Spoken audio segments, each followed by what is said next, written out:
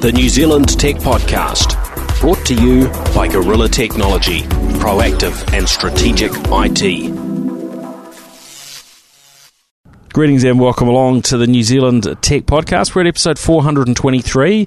I'm Paul Spain, and with me for this episode is Matthew Eames. Welcome along, Matthew. Thank you, Paul, for having me, and thank you for joining me here on the Gold Coast. Well, it's a treat, actually. It's been very nice to hang out this evening and enjoy a bit of time catching up, enjoying some Thai food, and now it's time to podcast. Exactly right. It's been a nice evening. So, and you chose the soft crab, which is an unusual choice, but a bit specific, which is like you, Paul. I like that.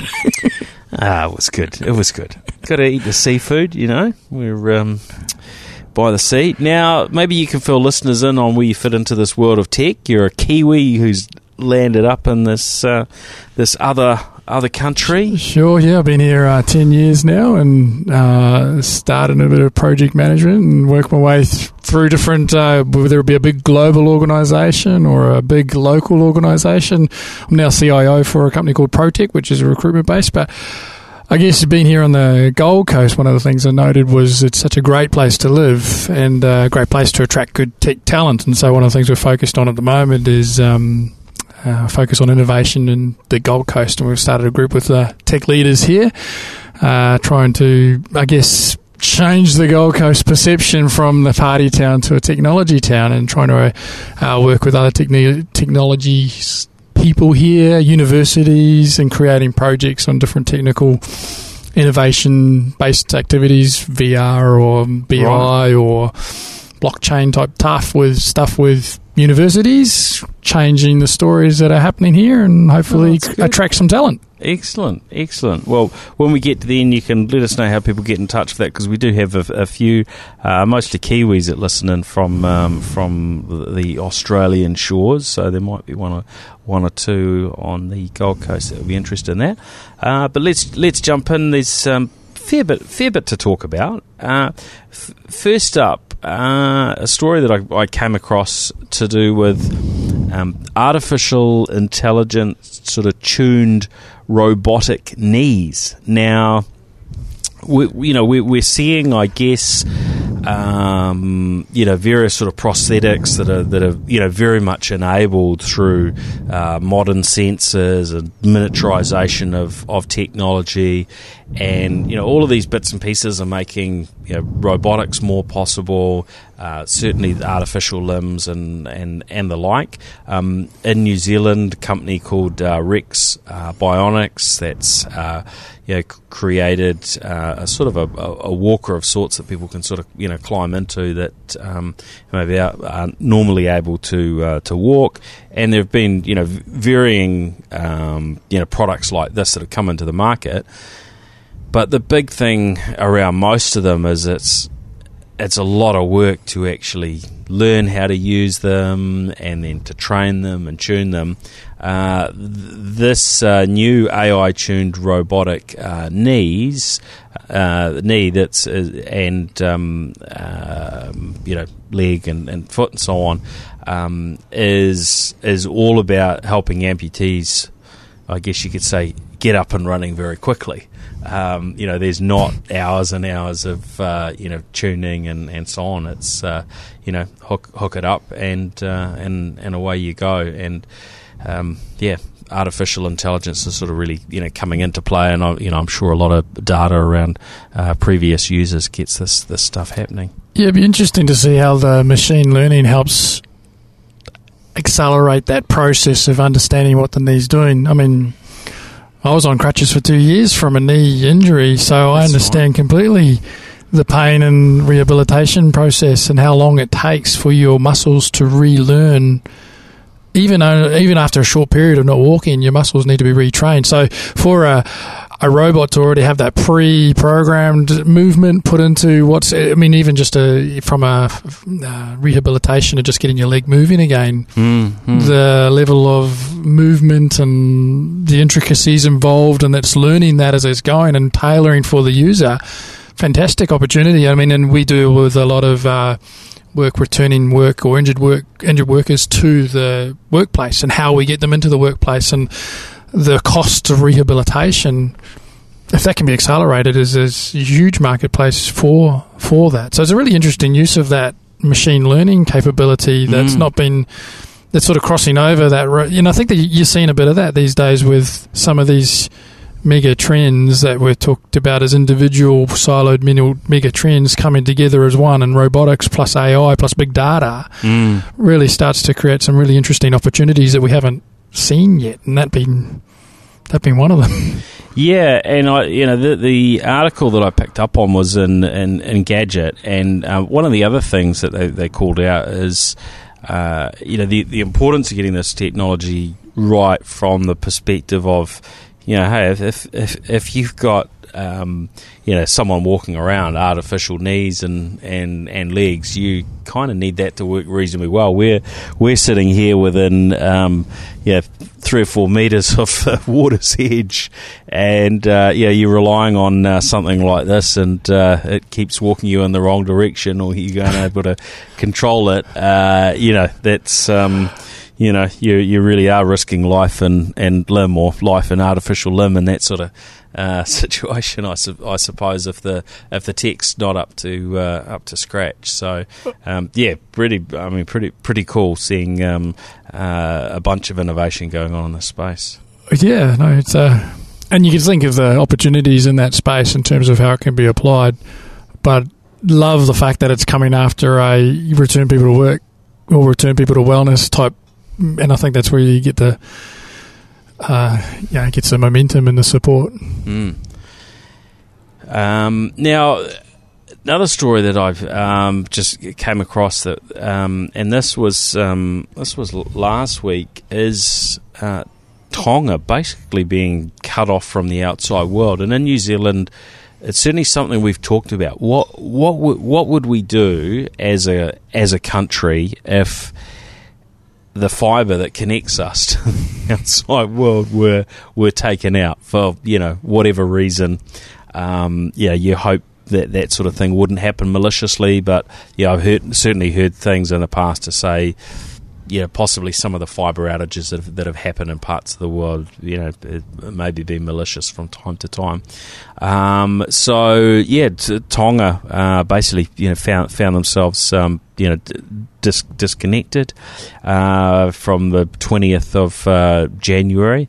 And from what I've heard, they're not back up and running yet. But they were talking sort of, I think a week or two basically to get that fibre repaired and get them going again. So in the meantime, Pacific Broadband Satellite, who we've spoken to on the podcast not too long ago, have jumped in and have been able to supply connectivity, basically for the country, which is it's kind of helpful, isn't it? Yeah, it's kind of helpful. Yeah, kind of helpful. I mean, the implications of not having connectivity for too long, it's kind of a little bit hard to get your head around. You think of payment systems. What do you? It would be. How can you pay for something if I remember travelling in the old days when credit card. In fact, I remember being on a trip, and it must have sort of straddled the time of when we went from credit card transactions being offline, and they could take 2-3 months to basically come through, so you could just go and spend as much money as you liked while you're travelling, and then they would sort of come back and you'd have to pay your bill, and that was how I remembered it happening. And then I went on another trip and the things had changed and I wasn't prepped for it, and I blew out my limit because I was like, oh, that's all right, it's none of these things are being added up. I probably didn't have a high credit card limit at the time, and I got a bit of a shock. What technology were they providing this DR link via? So it's a satellite full satellite connection. What I read about was the Tonga cable system is a 827 kilometre submarine cable system funded by Asian Development Bank and World Bank.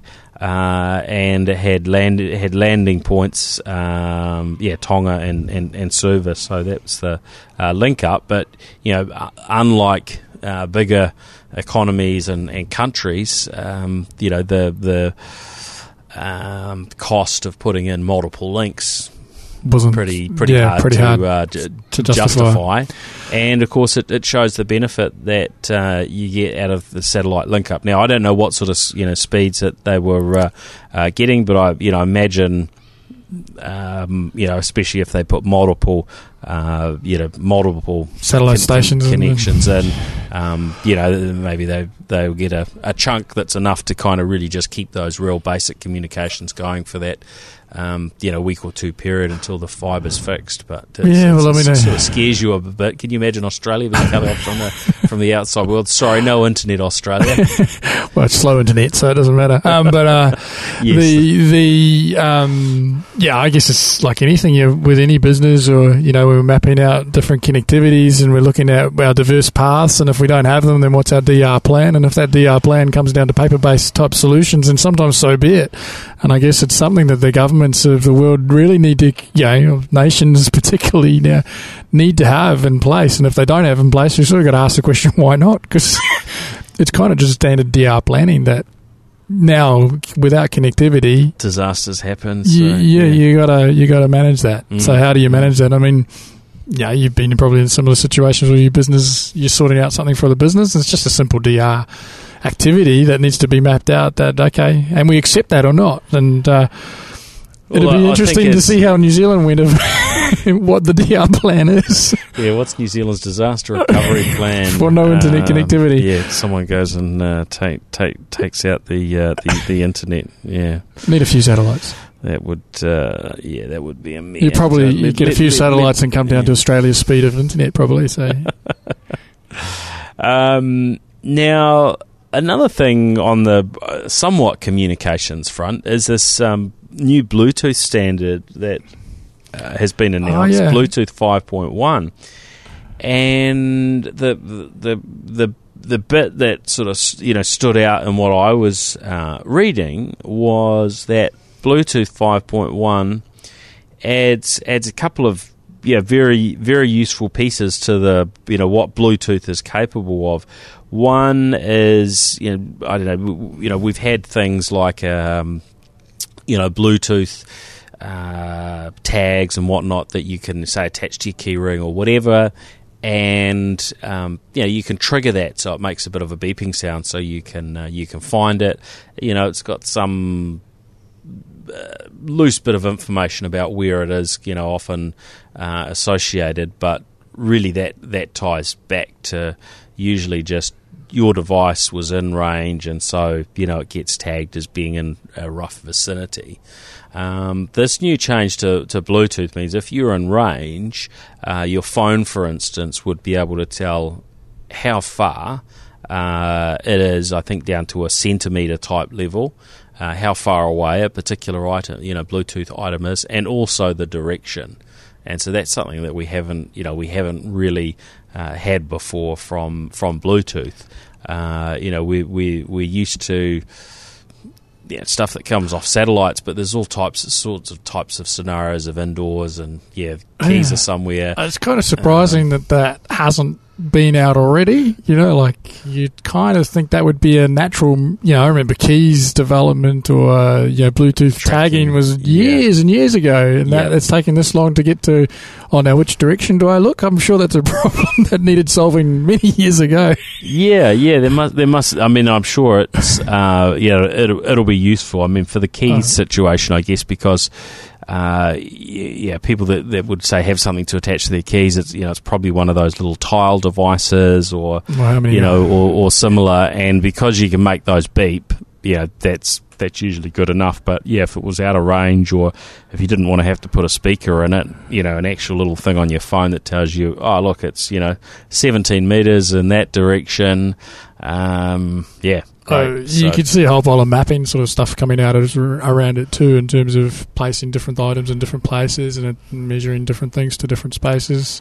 Yeah, finding my earplugs have probably been quite useful. Where did you leave those suckers? That would be useful. It's, because everything's going that way.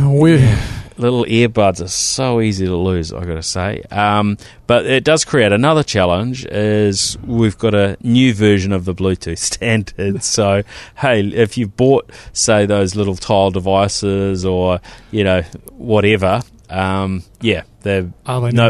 point keeping them for too long, because you'll probably want the next version that's got Bluetooth 5.1 in it. I mean, it does obviously they're still useful in the same way that they are today, but yes, the constant journey forward with new tech, With technology comes change.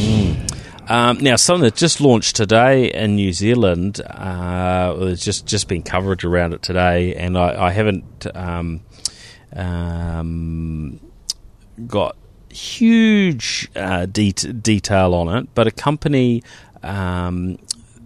that sells meals via an app, Mealpal it's called, has just launched for Auckland and Wellington. They're already in Melbourne and Sydney, London, Paris. There's a whole list of cities, maybe, I think between 10 and 20 cities, and now New Zealand's being added into it. And, I guess this is that sort of, applying technology in new ways to existing industries that have been around a long time.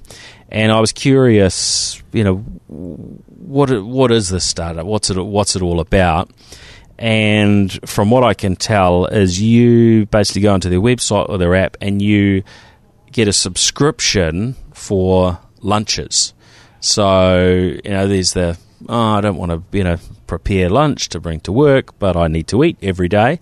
And so where Mealpal works is it provides, in theory, a lower cost lunch through traditional fast food restaurants and eating places around the city.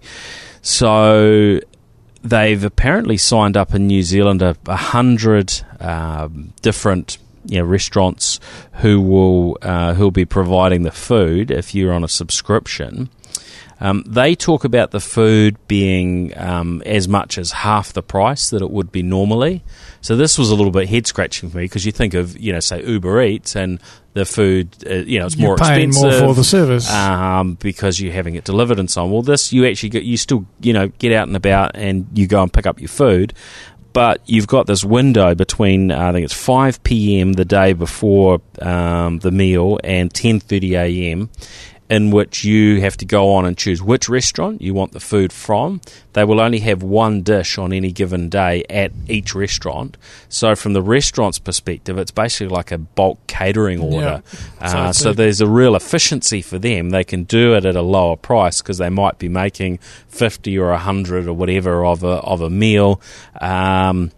They know about it before the lunch rush hits, so they can get it all prepped, and they just have to be able to, facilitate handing over the food and so on in a timely manner. Of course, it depends what the food is. Some food, you've got to have it prepared hot and so on at the time. But I'm sure there would still be a lot of prep. I guess the vendors would work through what's logistically easy for themselves or whatever, and advertise accordingly. I mean, that's a really interesting spin on the whole thing, though, isn't it? Because, as you say, most of these services are add-ons and an extra cost to deal with our own inherent laziness or whatever else.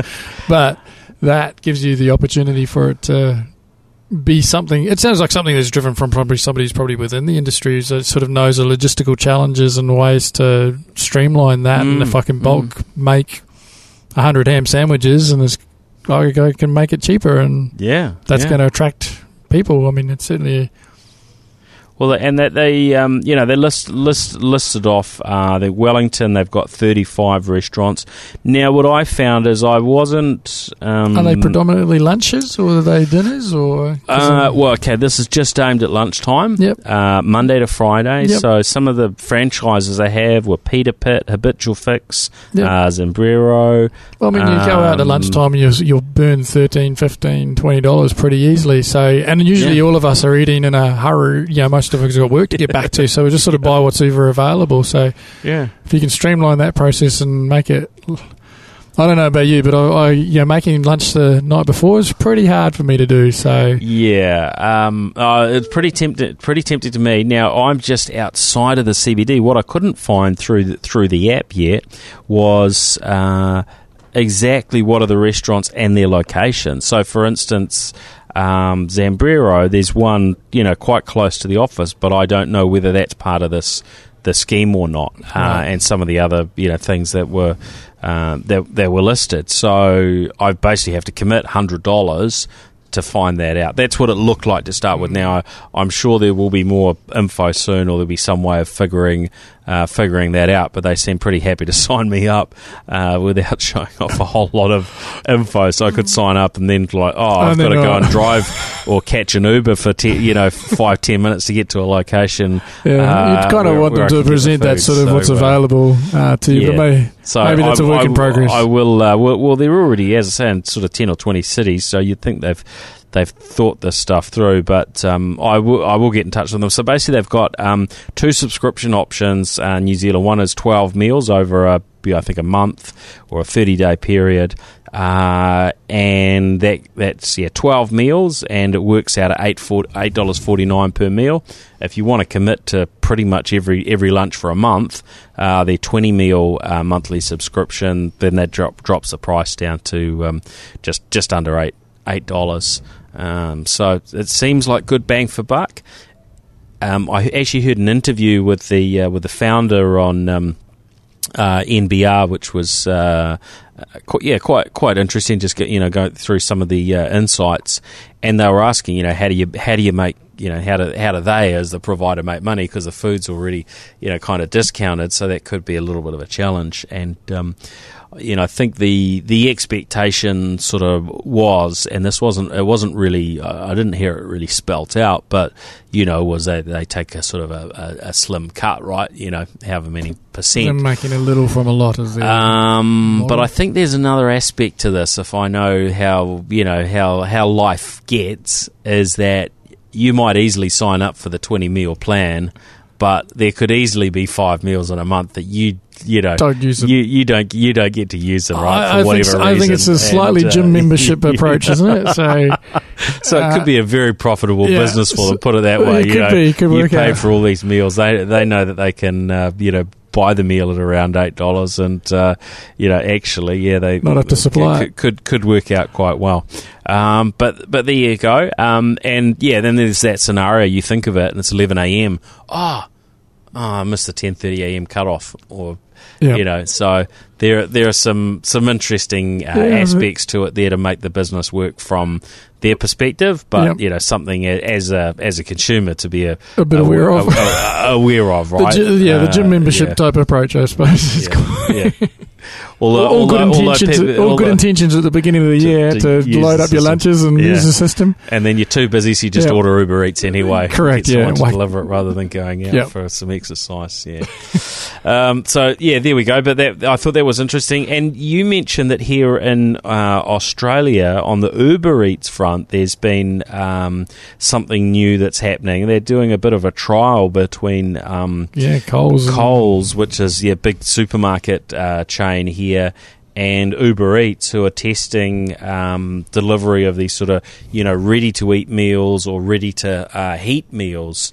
That's I guess another expansion of what Uber Eats have been doing for some time, and kind of moves into that different, I guess, more accessible, more I don't know, the Uber Eats, and you have to know the restaurant you're getting it from, all that sort of stuff. Like Coles is a big brand that everybody knows what you're getting, and it sort of moves into that sort of everyday, every person accessible kind of Uber Eats platform, rather than maybe the cool guy is just getting Uber Eats at the moment from the local cafe. Yeah. So it sort of moves them into that different Very genre. mainstream, isn't it? Yeah. And they get huge promotion as well for Uber Eats brands. Is that the more that they tie up with the McDonald's and the, Coles and a lot of the Coles and the Woolworths have been trying to get the home delivery stuff going, and it's sort of not taken off for them as much as maybe they had planned. So they're maybe taking smaller bites at it through an Uber Eats approach rather than the home shopping process. And I mean, that's happening, but maybe just not the legs that they thought they were going to get out of it. So they're looking at different revenue streams to.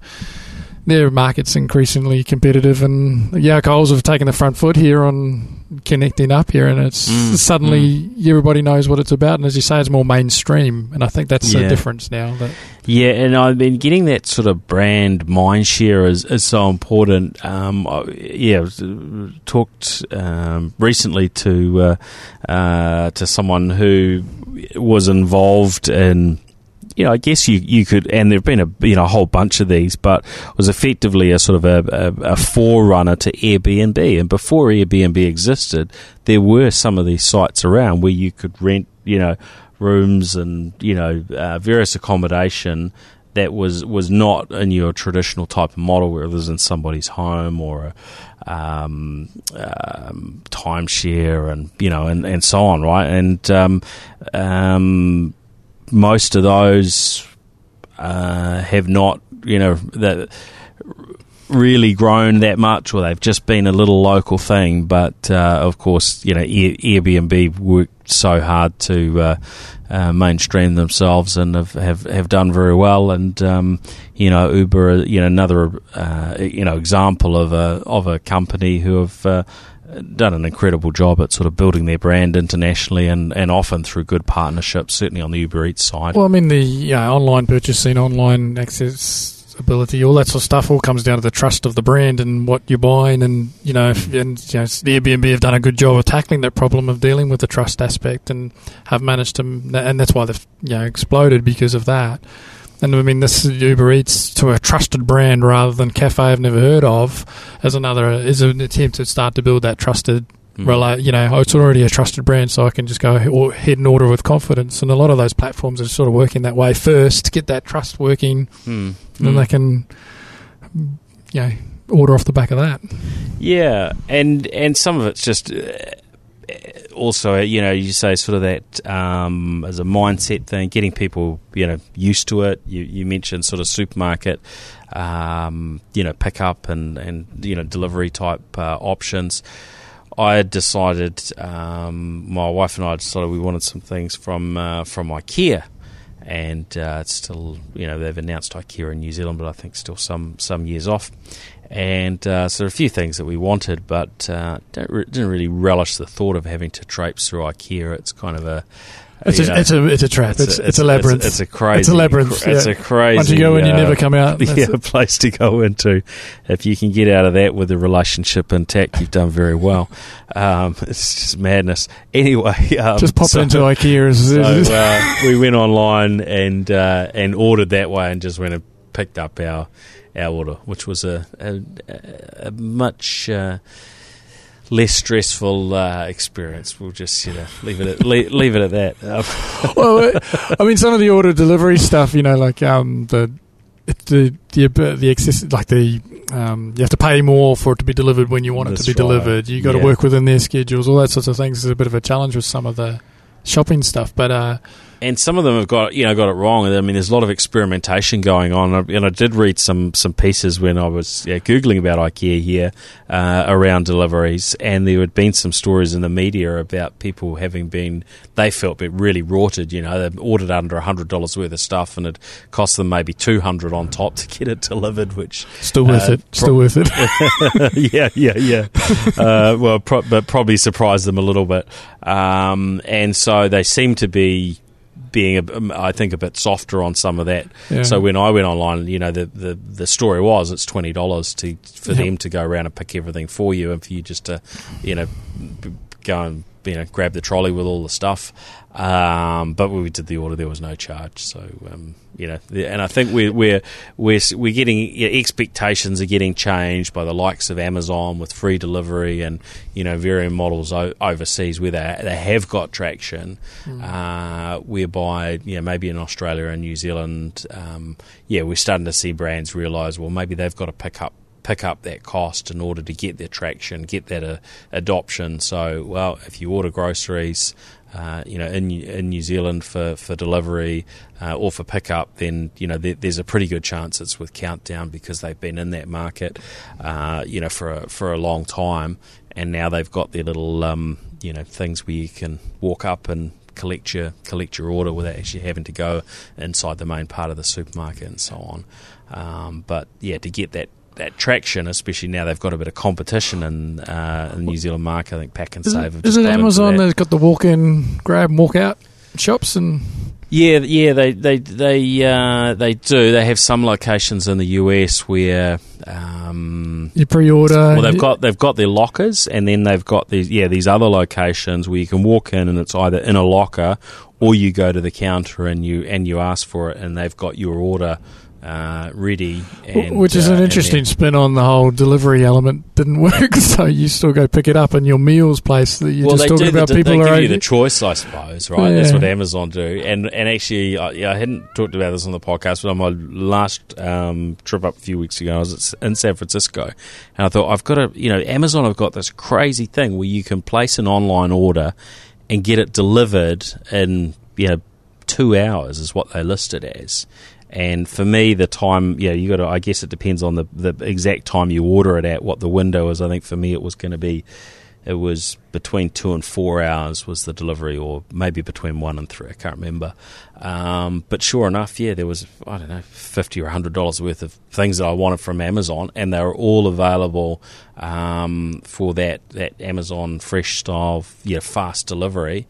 And they were delivered to my hotel within 3 hours, and it didn't pay any premium. Wow. And their prices are really, really crazy cheap anyway. But you can see how that builds real loyalty, and somebody else comes into the market trying to do that. We're certainly seeing that with Walmart and others in the US sort of working to compete. But of course, if you're already a loyal customer of theirs and they're doing a good job of it, much harder for those other brands to go in. So very very interesting times as these things keep progressing. They're developing. Now I want to jump and have a little bit of sort of chat around a couple of news things that came through in terms of electric vehicle and autonomous vehicle news. And of course, for those that are really interested in this stuff, you should be listening to the New Zealand Electric Vehicle podcast, which comes out every week. But just a few headlines that sort of caught my eye, and I thought are definitely relevant for the New Zealand Tech podcast audience. One, Aston Martin's first Rapid E validation prototype now driving under its own power, and this is a vehicle that we had heard about before, but it's quite exciting seeing brands like Aston Martin actually get into electric vehicles, and especially when you delve into some of the technicalities and the speed. This one's talking about an 800 volt battery, you've got to imagine whatever Aston Martin do in this space is probably going to be pretty cool. Yeah, and it's going to look great, right? So, I mean, that's one of the things that's still been worked on in the EV space is making them look great. I mean, but these big manufacturers and these luxury cars that are coming into the space now bring along a different kind of tone to an EV, and the luxury item and it's now not an EV choice, but it's a beautiful car choice that's coming alongside, and with working with Audi and so forth before their investment in the space is huge, and the whole fast following type mentality and what they're doing there, and the technology advances that Tesla have pushed ahead with battery side of things, and now that sort of is going to another whole level with these big brands coming on board. And I think that's probably what in this space, we'll probably in 2020 and those sorts of things, we'll start to see these kind of cars become a lot more mainstream because of the accessibility, the beautiful nature of it. Cars are still an emotional purchase in many ways, and some of these ones are. And you get those big brands and an EV. Yeah. That's like a complete package now for a lot of people. You start bringing in the Audis and the Aston Martins and the others, Volkswagen. You just get these. Now you've got an emotional purchase plus the EV value. I think it's going to be interesting to see it take off over the next. I think the development that the big brands are putting into this now is really starting to gain legs, and I think we'll see a few things come out. Yeah, well, one of the key parts of that, of course, is having networks of EV chargers around the place. And headline caught my attention this week around the shutting down of high-powered EV chargers in the US. So there's a company, Electrify America, that's building out all this infrastructure, and they've got these high-powered chargers. 150 kilowatt, 350 kilowatt capable charging sites. Now, they've actually had to take most of them offline because the supplier of their charging cables recognised there was an issue. And I guess, from a safety perspective, when you're dealing with huge amounts of power, an issue's pretty serious. You don't want anyone to be... getting effectively a small bolt of lightning, hitting them, or you don't want your vehicle to be electrified all over and not just the batteries, do you? No. But I mean, I guess those sorts of things will come. I mean, when they started with the petrol cars, there was probably a few issues at those days when they were starting to fill up cars and fires were coming out left, right, and centre. So, boom. But I think those sorts of things are going to be learned and adapted and quickly resolved. I don't. Well, there's so much juice going through these things that they technically are quite challenging, and the cables, especially, I've heard, have been a challenge where they've got the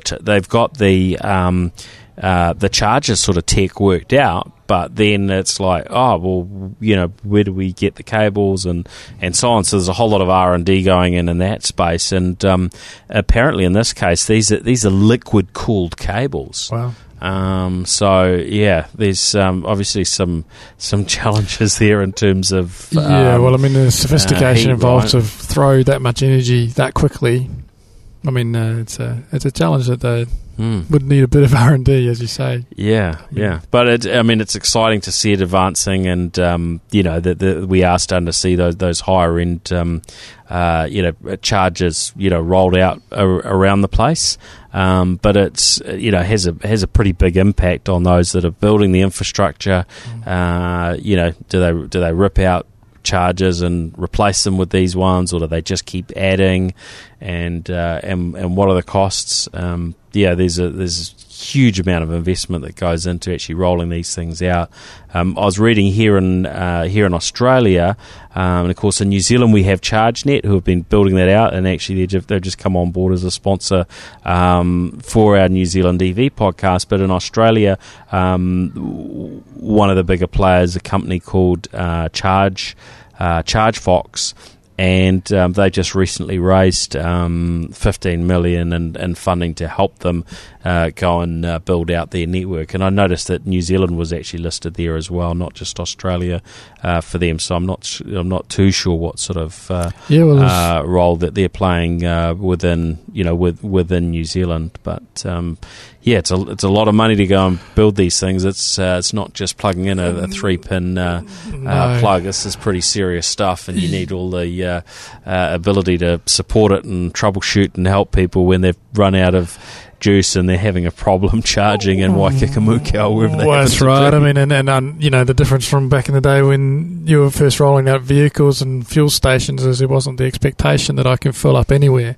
Whereas, with the electric space, they've got to deal with the customer expectation that I have to be able to fill up wherever I want to be able to fill up or any time and not have to worry about where I go or carry a petrol can with me. Yeah. There's a whole level of different expectation. So to get it right first and do a big bang approach, I mean, I see in Australia you can drive around all of Australia in an electric car. There's charging stations to do that. And that's a pretty good achievement considering the size of Australia. I mean, in New Zealand, you go for a 2-hour drive, and that's long enough. And here, a 2-hour drive is what you take to work. So, well, I imagine there must be some roads in Australia where you could get into a spot of bother if Well, but I'd imagine so. There's a big old country to drive through the There's middle. Some pretty long roads, but you can't just throw another fuel can in the boot, can you? No. But I mean, as you say, that expectation level and that you've got to big bang this thing with infrastructure and get it right. And so those kind of issues coming up in terms of, well, hang on, the cable's going to mount in person's hand or something, that's a fairly big one to... You want to get that kind of thing right to throw out across Australia or throw across any country. Yep, definitely. I guess I'll be working on those standards that are going to be used in that space to govern that sort of thing. But it all tells us it's still emerging and still developing. They're still learning. So, and I guess as the batteries change and as that technology change and what they can handle, how quickly they can fill up, that's also going to push the boundaries of what needs to happen at those infrastructure levels too. So, well, it's getting pretty good. Certainly the Tesla superchargers. They do make pretty quick work of charging a vehicle, sort of comparatively from certainly a lot of chargers that we're familiar with. Now, also sort of loosely within this space, Apple, we've heard of them having some involvement in their Project Titan, their autonomous vehicle group, which of course they don't generally talk about things that they don't have a product to announce, etc. But these things, come out and people move around, and there's reasonable amounts of people. It's a bit noisy in the background there, but such is the nature of recording a podcast outside in public. It looks like an electrical vehicle which is beeping its horn. To be honest, there, Paul. So. Oh well, it fits in topic. Fits in well, doesn't it? Fits in topic. Yeah. What is that? It's a little golf buggy type thing. Yeah, we've got a number of electrical vehicles around here, Paul, with golf buggies being the number one. Not quite as exciting as what we're... Not the Aston Martin. It's not the Aston Martin EV vehicle, that's for sure. No, it's a little bit disappointing, but never mind. Anyway, they're just about gone, so that's pleasing. But with Project Titan, we've heard about Apple basically investing a lot of money into autonomous vehicles, and I think it was maybe last year that they hired Doug Field, who had I think it had previously been with Apple, but was involved in Tesla as engineering vice president to lead that Project Titan. But apparently they've just dismissed something like 200 people from that team. So there's sort of they're going through interesting waves, because it wasn't that long ago that we heard of them laying off some people, but it does look as though they're still going, and who knows quite what it will look like, whatever they do on this autonomous vehicle front. But hey, it's good to see companies like Apple involved in whatever the future of transport looks like, that they've got some involvement.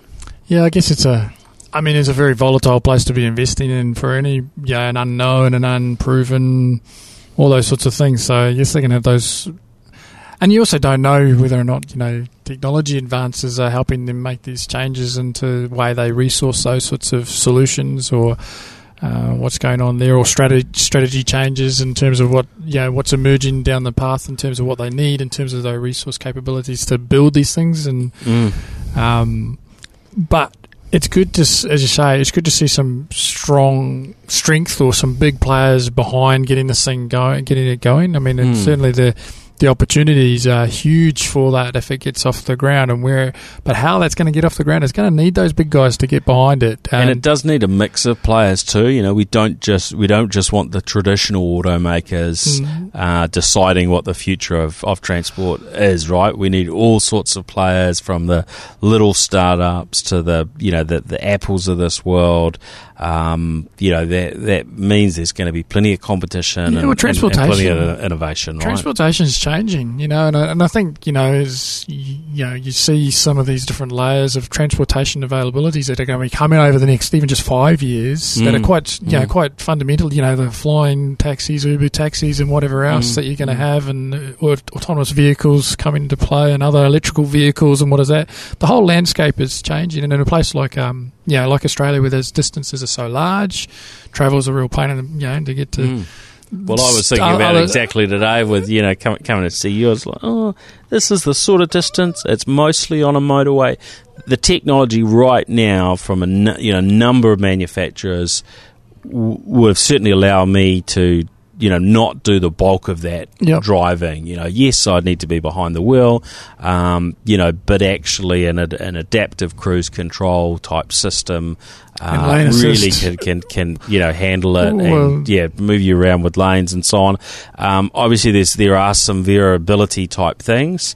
And on the Gold Coast at the moment, there are varying sort of road work type things where you've got to go down to slower speeds, but actually still the road is all clearly marked, and it's not the sort of someone standing on the side of the road halfway in your lane that's digging or anything. I mean, it's quite safe. You could other than just making sure you deal with the right speed limit, you could hand that over to an AI with no drama at all, and that is the area where mostly the technology is actually pretty good. Yeah, right, in a motorway situation where it's a relatively controlled environment in terms of what's coming onto the motorway, it's easier for an AI to deal with in home streets where there's kids running out and those sorts of fun, unruly challenges that it can't decide between. So that landscape's going to change easily in the next 5 years. And that landscape of transportation differences, EV and different Uber type options and going short or long distances, plus then the technology and the generational change happening at the same time in terms of workforce and all those sorts of things you can do remotely now, starts to change the landscape of of your where you live and what's available now and where can you live and pricing and all that sort of stuff. So it will be interesting to see how those transportation plus connectivity options plus a generational change in the next 5 years in the workforce will start to change the way workers need to work and get around and work together. I don't know what it'll do, but it certainly will change. There's all the factors are there. Yeah, and that's exciting. But it has its challenges too. And so another company that's also dealing with some change in this space is Tesla, who laying off 3,000 people, a tenth of their workforce. So it's not. Just Apple that are trying to figure this stuff out. Tesla, they certainly have some serious challenges. And if anyone is very sort of curious about Teslas and wants some entertainment, likes watching YouTube, just search for Rich Rebuilds. Now this is a guy in the US who's basically sort of documented his journey with buying up. He heard about Tesla. He had a friend that was working at Tesla, and he sort of caught a bit of a bug, I guess, and was like, I really want to, have one of these, but couldn't really afford one. But he came across one that was up for sale or auction that had been written off. And basically, he's got the wherewithal to know how to repair and electric vehicles. Obviously done a lot of research, but pretty smart guy, very capable, and he's documented his whole journey with taking these damaged Teslas and rebuilding them, and all the dramas that he's had with Tesla, who basically you think of a vehicle from a tech firm like Tesla as being a bit more like buying a piece of software than buying a car. And there's a degree to which Tesla still control what it can and can't do through their license agreements and through how they choose to operate, which is it's absolutely fascinating. And I mean, he's got hours and hours worth of videos online, but his most recent one has been dealing with Tesla's lack of competence in terms of selling second-hand vehicles, which in itself is is a pretty interesting journey. But if you were kind of curious a bit about Tesla and so on, he certainly shows up some of the weaker points in the way Tesla does business. Although he is a fan, and he certainly highlights a lot of good stuff about the tech and so on as well. But frustrations with having a vehicle that their system says has been written off. So no, you can't necessarily connect it to the supercharger network or what have you. So very, very interesting. And there are others around the world that have shared some similar types of things. But the way he's documented it is brilliant. Some of these videos have got like 1 million plus views, I think, in some cases. So is this the case of what happens to my old mobile phone type situation in terms of it's no longer supported and that doesn't connect anymore, and this is where my Tesla's going? Yeah, I mean, it's not quite that bad yet, but it'll be interesting. What if you have a Tesla that you want to keep using for 20 years, right? You decide you like it. Well, it's a tech product, as you say. It's like your smartphone. Suddenly it's probably going to have a limited life in some form. So we will see. I mean, at the moment they're pretty good with software updates and other bits and pieces. But as we see from lots of vendors today, there comes a time where it's just uneconomic to support older tech, right? And unless someone's going to pay for that, how do you deal with it? How do you continue to maintain it? And we just haven't seen a sort of a tech oriented car company that's kind of got to that point. But you look at traditional car companies, they're mostly pretty useless as far as software updates and fixes and improvements on even a vehicle that's sort of 3 years old. It can be it starts to become pretty hit and miss. So maintenance of a vehicle is always hard. Yeah. So look, I think we're just about out of time. There were a couple of other bits I was going to sort of dive into on Australian front. There was one at the headline I caught here about a Perth millionaire arrested over infamous US text messaging scam was the headline. Basically, people. Well, the premium texting, had its sort of heyday. We don't see much of it now. But it sounds like this particular chap got himself, made himself very, very rich, lived a pretty impressive lifestyle.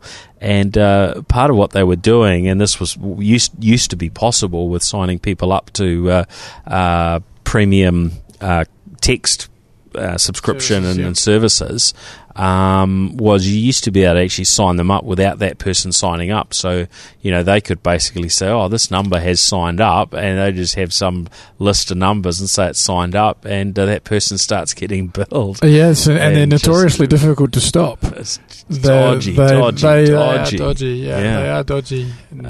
So there was, it's nice to know that when these things happen that somebody gets caught. They hopefully mostly get to the bottom of it.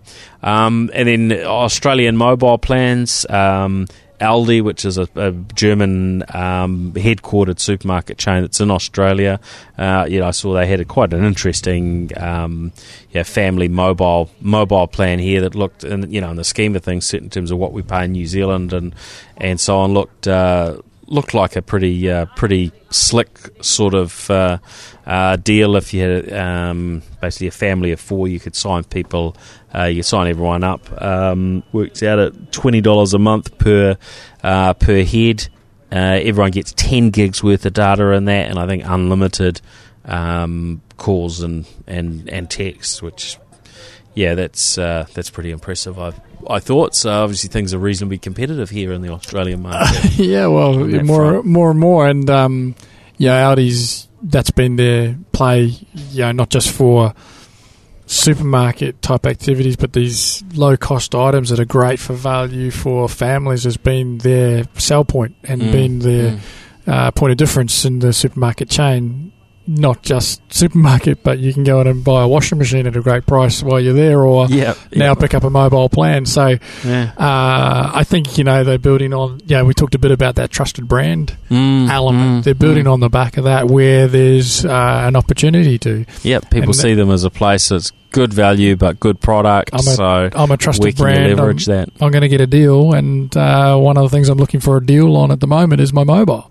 So it's easy enough if they can do it from a scale perspective and they're making it work, then that's certainly a clever play. But it all comes down to that that trusted brand element. That's right, because they don't have any mobile network themselves, so they're basically I think they're reselling part of Telstra's network, but obviously from Telstra's perspective, it makes sense to do that, and this sort of thing is pretty common around the world.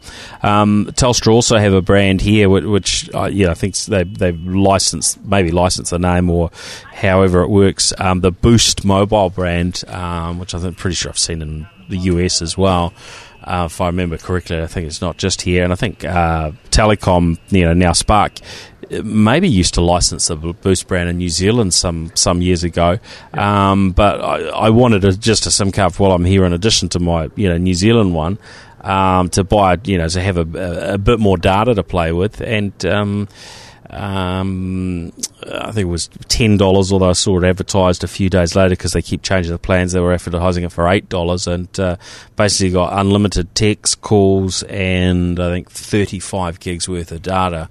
Cost $10. So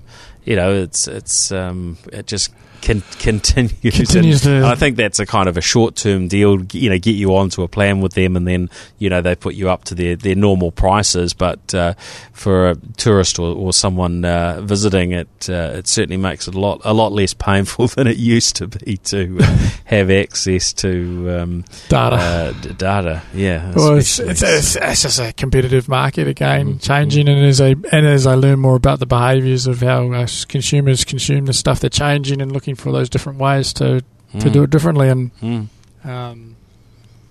that's just one. I mean, it'll be. I think we'd be interested. It'll be interesting to see what happens over the next little while, actually, to see, because some of these changes are coming from consumer behaviour changes and how we're dealing with and how they're learning about how we work with these new ways of consuming. And they're learning more about that, and that's going to change. And there's so much data, isn't there, to sort of analyse, what's the right thing to do?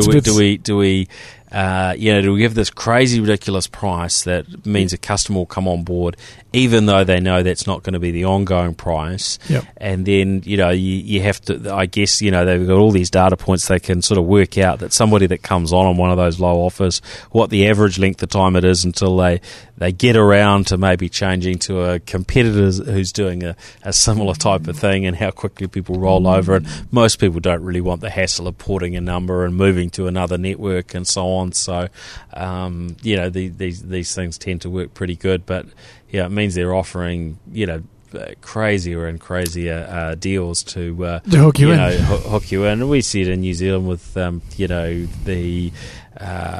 broadband, home broadband, plans. I think there's been times where you sign up for 12 months and they'll give you 3 months for free. So you're effectively getting 25% off for a year, and I'm not sure that there's I'm sure there's not the margin in it for them to be profitable at that level at all. That's loss making that first year. But it, all comes down to what the stats say, that how long they'll be able to keep somebody for into their equation, and depending on what else the market does, whether the person stays that time longer, shorter, and I'm sure they're just measuring it. I think they're onto us, but it's always the same with all those things. There's the devil in the detail, and you got to think it through. And we're easy to sign up to stuff, aren't we? So keeping an eye on what we're signing up to. The old Jimmy Bishop. Yes. Oh, it's been really good to hang out, Matt. Is there anything else you wanted to add before we finish up? Other than, is there any details for those who are interested in, for any of our listeners that are here on the Gold Coast or in the vicinity around Innovate GC? How do people get involved in that? Have you got any sort of web presence, Facebook or something? I guess LinkedIn is people one of get the in touch with you that way. The Innovate with an 8, so Innovate the GC is what we're tagged as, and if you look for that, you'll find us. We're just at the moment it's just a community based type activity. We're well linked up with the ACS here, the Australia Computer Society as well, who are a governing body. Is trying to develop more of a professionalism in terms of what we do in the IT industry, and also working with the government in terms of some of the standards and policies around other things like data and data integrity and privacy. So those are sorts of the networks that we're connected with. Great, that's excellent. Well, thanks very much for joining the show, and we will be back again next week from a slightly different and more usual location. Thanks, Paul. Thanks, everyone. See ya. Thanks, Matthew. The New Zealand Tech Podcast, brought to you by Gorilla Technology, proactive and strategic IT.